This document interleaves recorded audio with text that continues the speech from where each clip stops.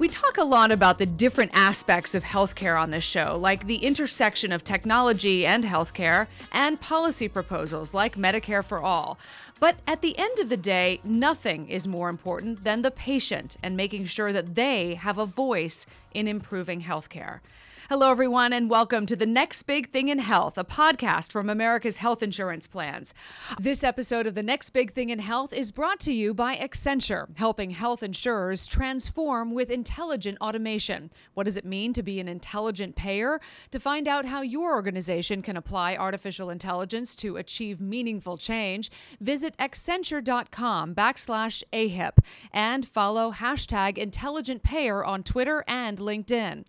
Also, be sure to visit accenture.com/AHIP to download the free Intelligent Payer Survival Guide. Our guest today is Alan Balch, CEO of the Patient Advocate Foundation. Alan has nearly 15 years of executive leadership in the nonprofit sector with an emphasis on consensus building and collaboration, and he's led numerous federal advocacy efforts at the legislative and regulatory levels. Prior to his time with the Patient Advocate Foundation, Alan served as Vice President of the Preventative Health Partnership, a national health promotion collaboration between the American Cancer Society, American Diabetes Association, and the American Heart Association. Alan, thanks so much for being with us. No, my pleasure. Thank you for having me. Yeah, appreciate it. Well, so we just heard a little bit about your career journey. What led you to this role now as a Patient Advocate Foundation CEO? Wow. So going way back, I was trained academically as a political economist, and my big area of interest was really in consumer theory and how do you actually create social utility or public good, if you will, while through the forces of individuals acting within their own self-interest, the sort of classic invisible hand sort of theory. Or another way of putting it is how do you actually use free market forces to create social change and public good. So take all that, what all that means, and then fast forward to my career. I was actually going into environmental policy, and I was finishing up my dissertation. It was about 600 pages long. It was out for review. I ended up taking care of my grandmother, who was dying of advanced colorectal cancer at the same time that my 14-year-old cousin, with whom I was very close, was also dying of a brain tumor. So my whole family is in healthcare for the most part, extended family, immediate family, et cetera. And I had always swore I wouldn't do healthcare. I would be in public health in a different way, sort of through the environmental lens. But that experience of taking care of my grandmother and then seeing her die within 3 months of my cousin, and my dissertation was still out for review, I wanted to give back. So I actually found a nonprofit here in D.C. that was very involved in research advocacy, and I started off volunteering, and that turned into, it was literally two people.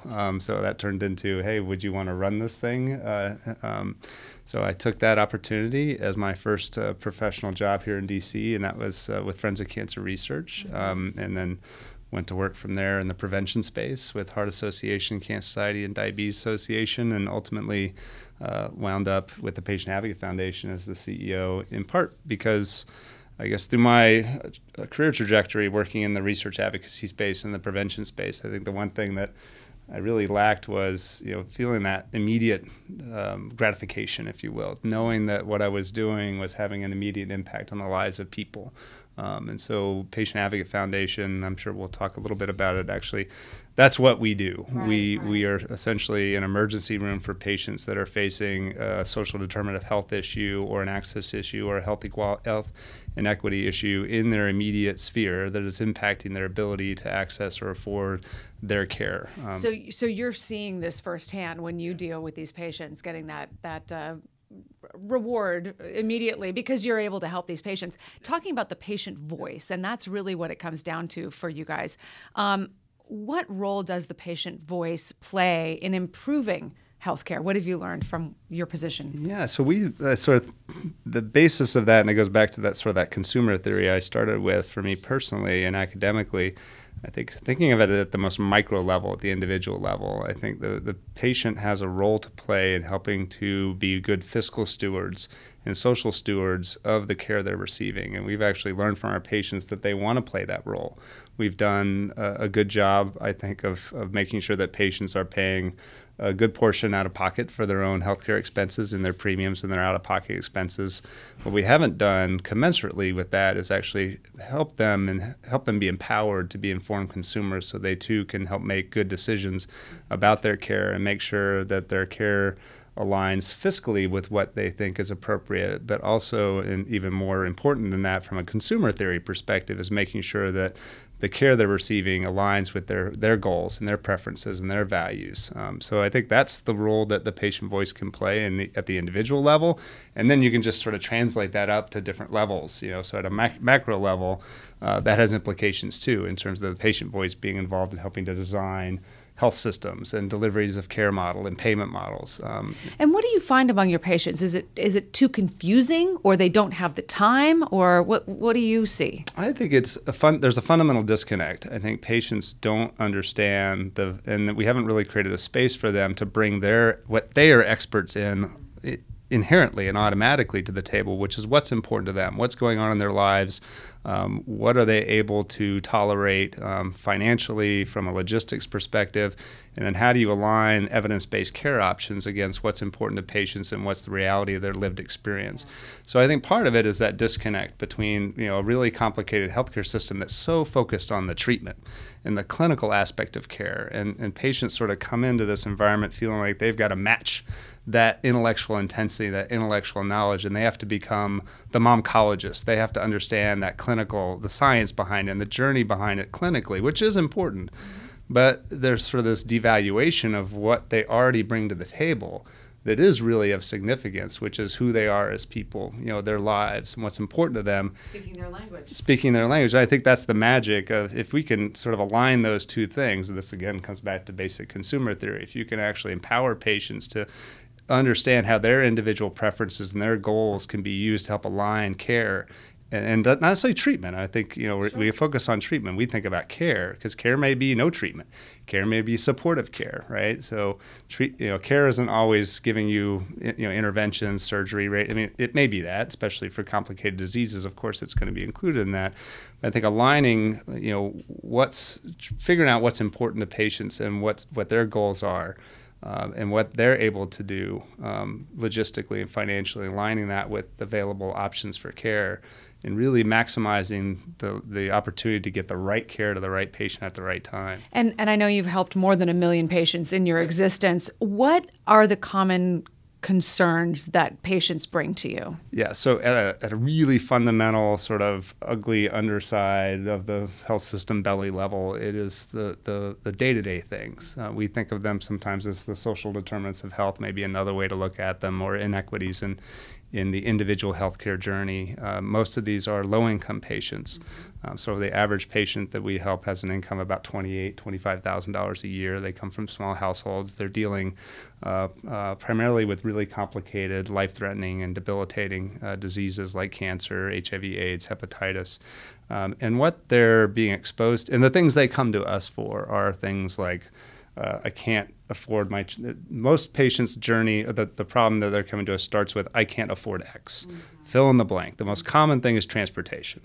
After that, it's utilities, housing, basic cost of living things. And what's happening in patients' lives is, especially those who have a really life-threatening disease, they're diverting resources to pay for their care. They need their medication, they need their surgery, they need to pay, they've got to continue to have their insurance, they have to pay their out-of-pocket expenses.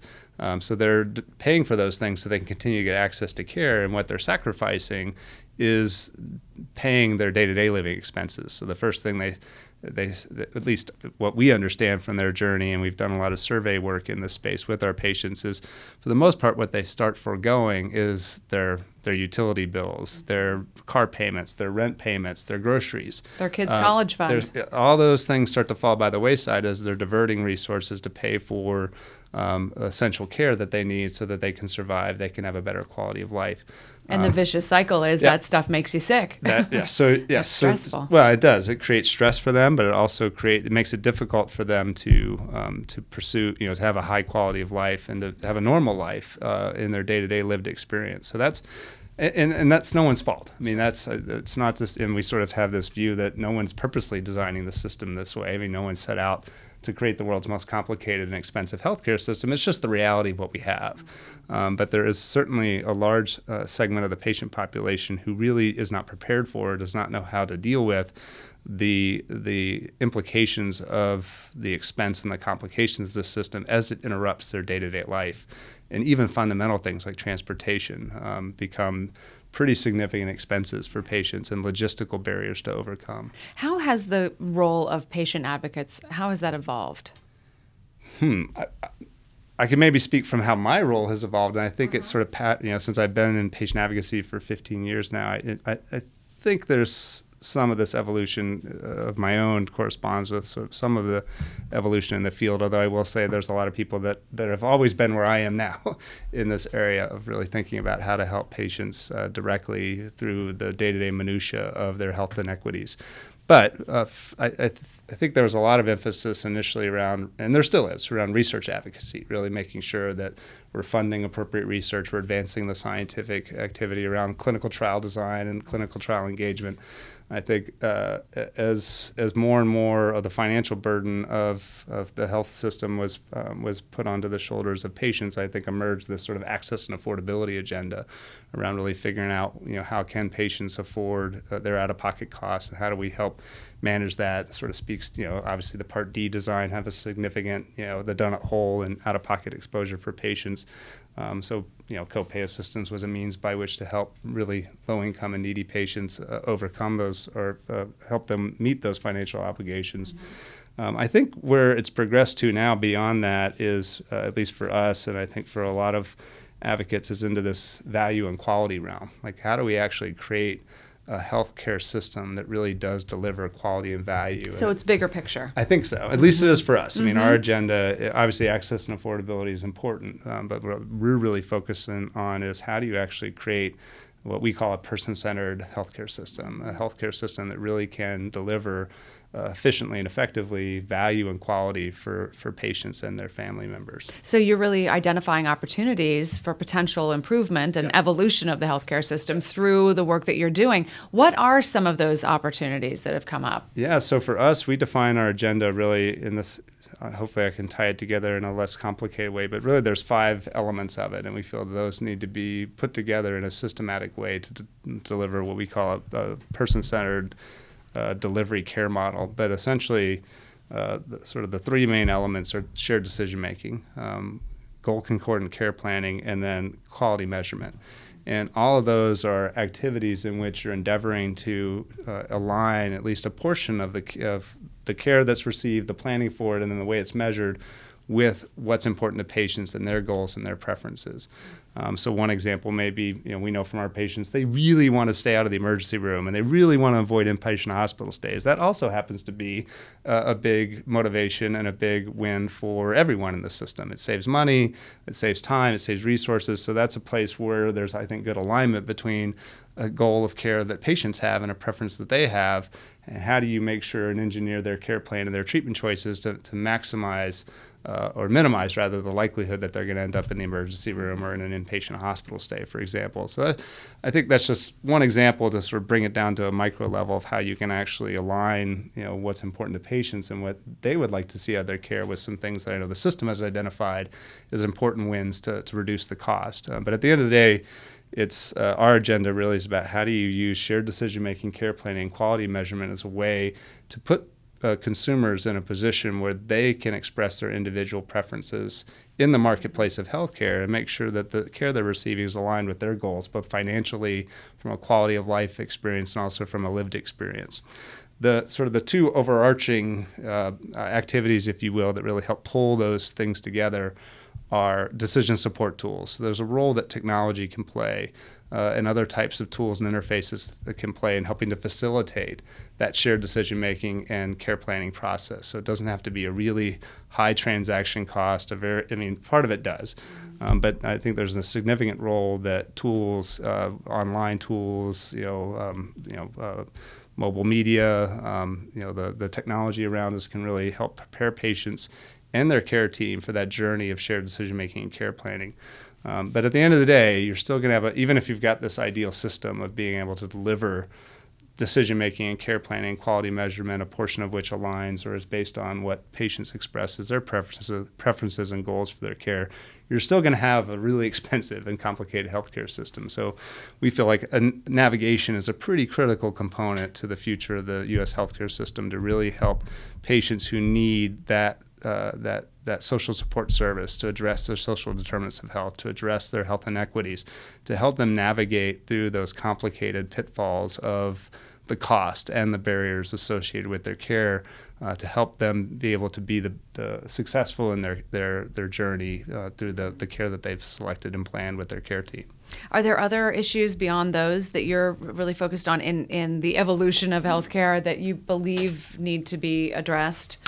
I mean, I think tied to that is this idea. I mean, from a consumer perspective, market behavior really starts and ends with information, right? So the access to information and be able to use that, understand it, and be able to use that as part of expressing preferences and making decisions and how you spend your dollars in the marketplace. So I think the tied to all this is this idea of transparency. How do we give consumers, patients, caregivers better information about what the implications are financially and from a quality of living, from a clinical benefit, from a side effect, from a burden perspective? How do we give them information they can use to help them make the best choice for them, the most personalized choice for them? So I think there's this issue of how do we give patients, I mean, cost is sort of the big issue right now is how do we, and our patients tell us they want cost information. They want to know not just the price, they want to know what the cost of things are going to be, to them personally, but also to their family, to the healthcare system, et cetera. So how do you actually, that's something I know people have toyed with, and we have some proposals out for comment about how to do that. And we're not necessarily saying there's a right or, we haven't picked the right exact way to do that, but I do think there is this need to provide better information and put it in the hands of consumers as a starting point. And how successful have you been in some changing policy based on from where you come from, with that information? Is that a big effort that you're undertaking? So our approach to policy now is more focused on broader health system transformation. So not to say that the policy work that's done, say in D.C. or the state capital level, it is important, but it's also really difficult to come by, and our framers designed a system quite successfully to actually make it really hard to get anything done, which is a good thing, I think, generally speaking. But the opportunity to really transform the healthcare system and really a lot of the policy minutia that affects the day-to-day lived experience of patients is actually made within the health systems that are serving them. It's made within the plan, by the health plans that are helping to make sure that they can provide affordable healthcare coverage for their beneficiaries.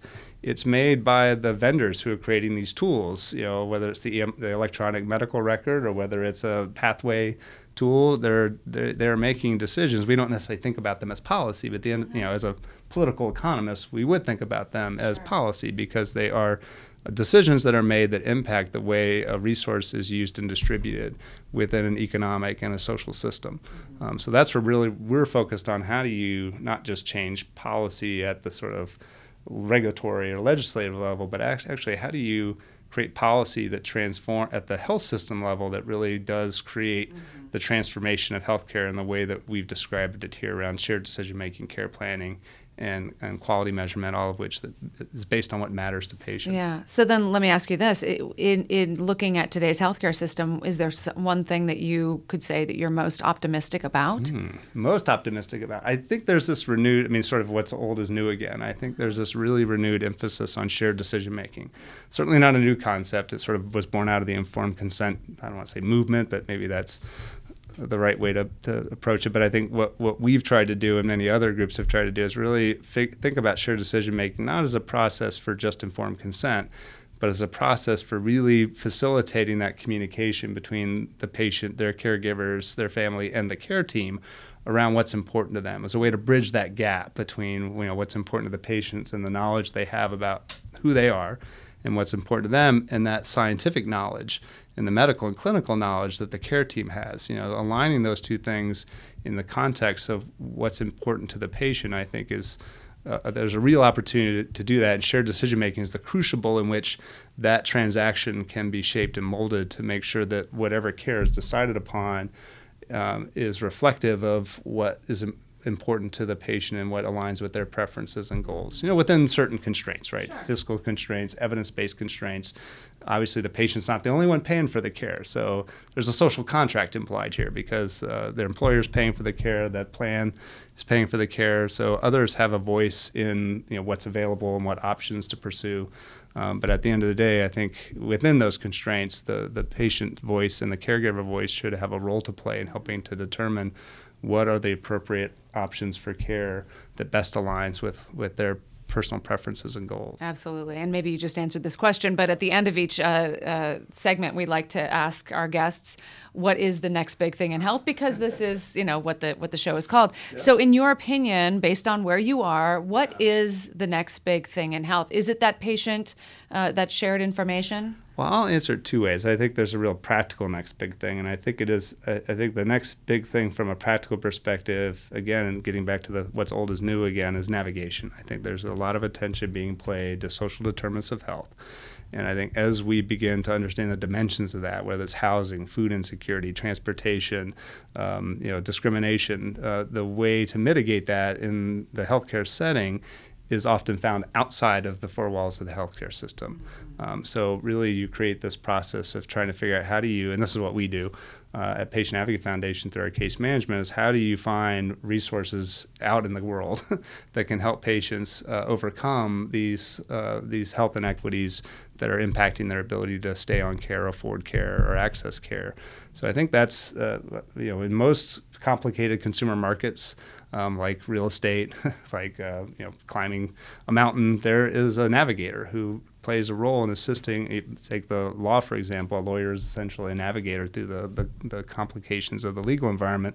I think we need a role like that in the healthcare system to help patients, especially low-income patients and those that are disenfranchised and vulnerable, helping them navigate the things we know about the lived experience of care that seem to fall, that right now are sort of treated as externalities in the healthcare system. And we're not suggesting that it's the healthcare system's responsibility to solve housing, but there is an acute and short-term role that can be played in identifying who those individuals are who are struggling with something like that, and figuring out a way to help them navigate to resources that can help them address those problems. So that's the real practical one. Yeah.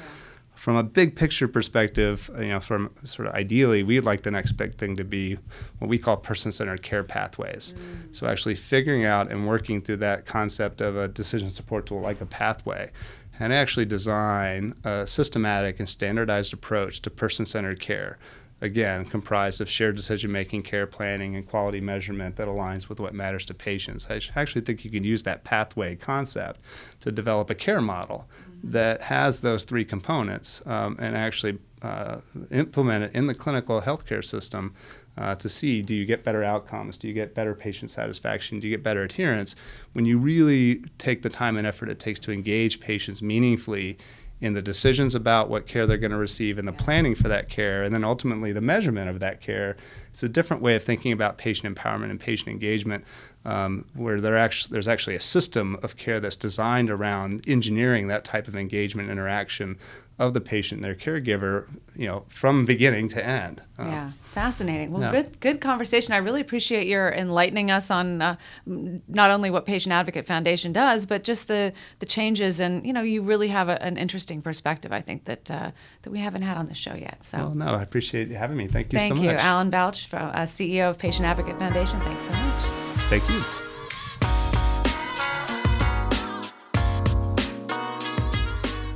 Quick reminder that this episode of The Next Big Thing in Health is brought to you by Accenture, helping health insurers transform with intelligent automation. Did you know that artificial intelligence solutions can unlock billions of dollars in value for payers? To learn which 6 capability areas can generate the most value from AI, visit accenture.com/AHIP to see the latest research from Accenture and to download the free Intelligent Payer Survival Guide.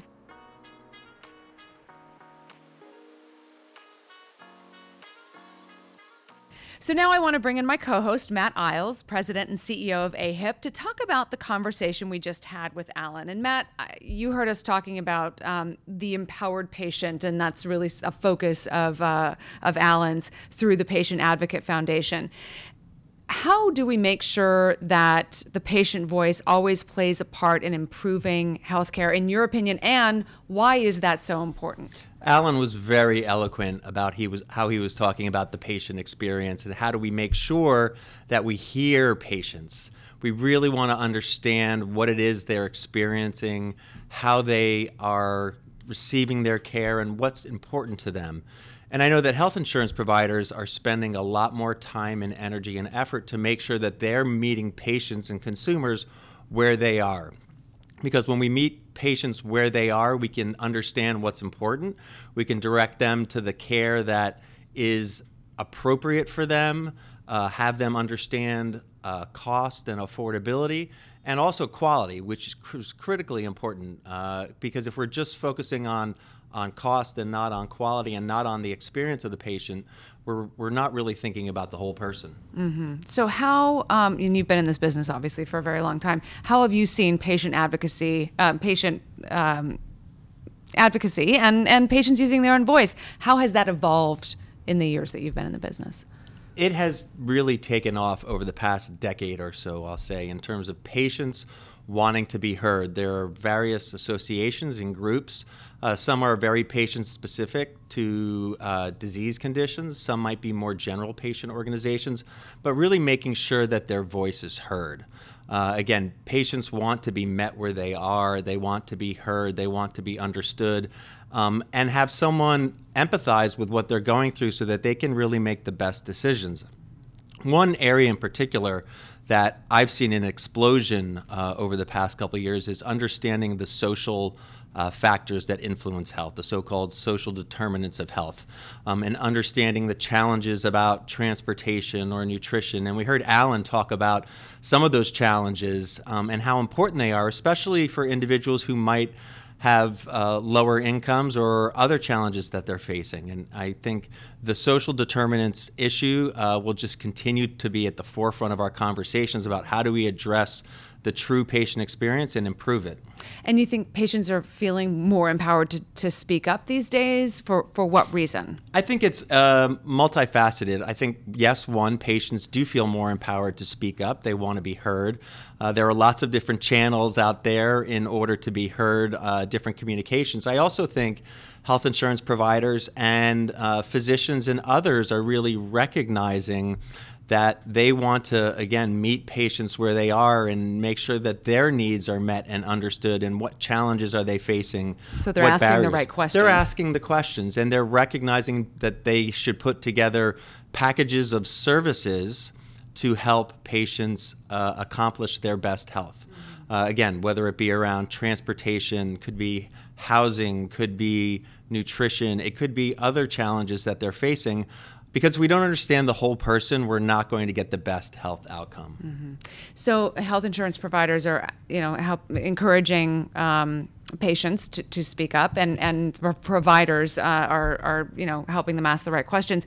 What can providers do to help insurance providers get patients the information they need to make those correct decisions, those right decisions for them? Yeah, again, I don't know that there's any one single channel or way to deliver that information to patients. It really needs to be sort of a suite of services that you offer and make available, again, under the notion of meeting consumers and patients where they are. Not everyone is going to consume information in the same way. So for some individuals, it might be a call center and providing them with a person that they can speak to. For others, it might be a case manager, again, to help them sort of navigate the system. For others, it might be better access and understanding that there are online tools that are available to them in order to get more information and get an understanding about what their options are and what costs are and what quality are. So I don't know that there's a single way to do it. You, again, need to meet the patient where they are and understand what's the most effective way that they're going to consume information and then use that information to their benefit. Yeah, is it hard to determine that right channel to get that information to them? I think it can be challenging, and that's why you want to start with sort of multiple options. And over time, I think we're learning how people really want to experience healthcare and what's the most effective way. And for a younger population, it might lead to one type of channel of information. For an older population who might want to consume it in a different way. And I think it's understanding and segmenting individuals, and also being very culturally sensitive about how people consume information, and that they can actually understand it. We all know how complicated and complex healthcare information is. If, for example, English is your second language, it's even more complex. So really being culturally sensitive to how information is being delivered and received. So Alan talked a lot about transparency. I want to ask you, what does that mean to you, and how does transparency empower a patient? Right. To health insurance providers, transparency means making sure that patients and consumers have actionable information that is specific to their own individual circumstances, so that they can make the best healthcare decisions with their families and with their healthcare providers. And making sure that people understand what their choices are, what their options are, and again, that it's very tailored and personal. Giving general information to someone that may or may not be applicable to their unique circumstances isn't going to be very helpful to them. So really, again, we want information transparency to help people make decisions that's specific to their own circumstances. So what transparency tools are available these days to patients? Right. There are myriad transparency tools that are available, and almost all health insurance providers have some type of online tools that are available to them. There are great examples out there, for example, from Blue Cross Blue Shield of Louisiana. They have a Smart Shopper program that's been in effect for many years. Cigna has Cigna's One Guide out there to help people understand how to choose their benefits, and various tools and applications. We've seen it from Priority Health. They have a cost estimator that was launched several years ago to help Medicare Advantage members access real-time cost information on prescription drugs and others. There's examples from across the industry about how these tools are out there. Now, what we need to do is to make sure that patients and consumers know that they're available and that they actually use them. That's one of our biggest problems right now, is that the use of these tools is woefully low. It's in the single digits by way of percentages. And some of it is just people don't know that they're available, and we need to do a better job of educating individuals and making sure that, for example, when they come on board to their health plan at a new benefit year, that they know that those tools are out there, and really reinforcing them, whether it be when they receive an explanation of benefits statement or other things, that they can go online and not just find out about what they received in paper format perhaps, but that there are other tools available to them to get to the best information so that they can make this kind of decision. And wouldn't you say it's so important to simplify it all too? Because a lot of these patients don't probably know what they're reading. Simplification, being very consumer-oriented in your language, and making sure that we're not using jargon. Now, I will say that there are some regulatory barriers, some policy barriers and issues, and requirements around some of these communications. That said, we do have opportunities to provide clear, consumer-friendly information and communications in addition to what might be required. But it's important for us to understand that there are certain regulatory requirements currently that we probably need to look at in order to make sure that we can provide simplified, actionable information to consumers that they really understand. Mm-hmm. Matt Eyles, as always, you have great insight. Appreciate it. Thanks so much.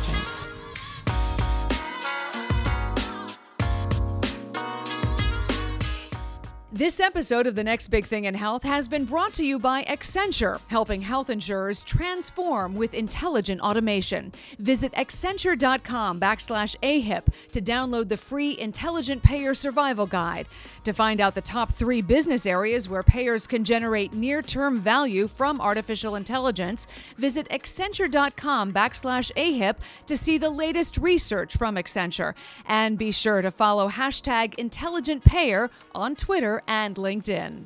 Remember to subscribe to The Next Big Thing in Health on iTunes, Spotify, or wherever you get your podcasts. And if you liked what you heard, tell a friend and leave us a rating and a review. Thanks for tuning in.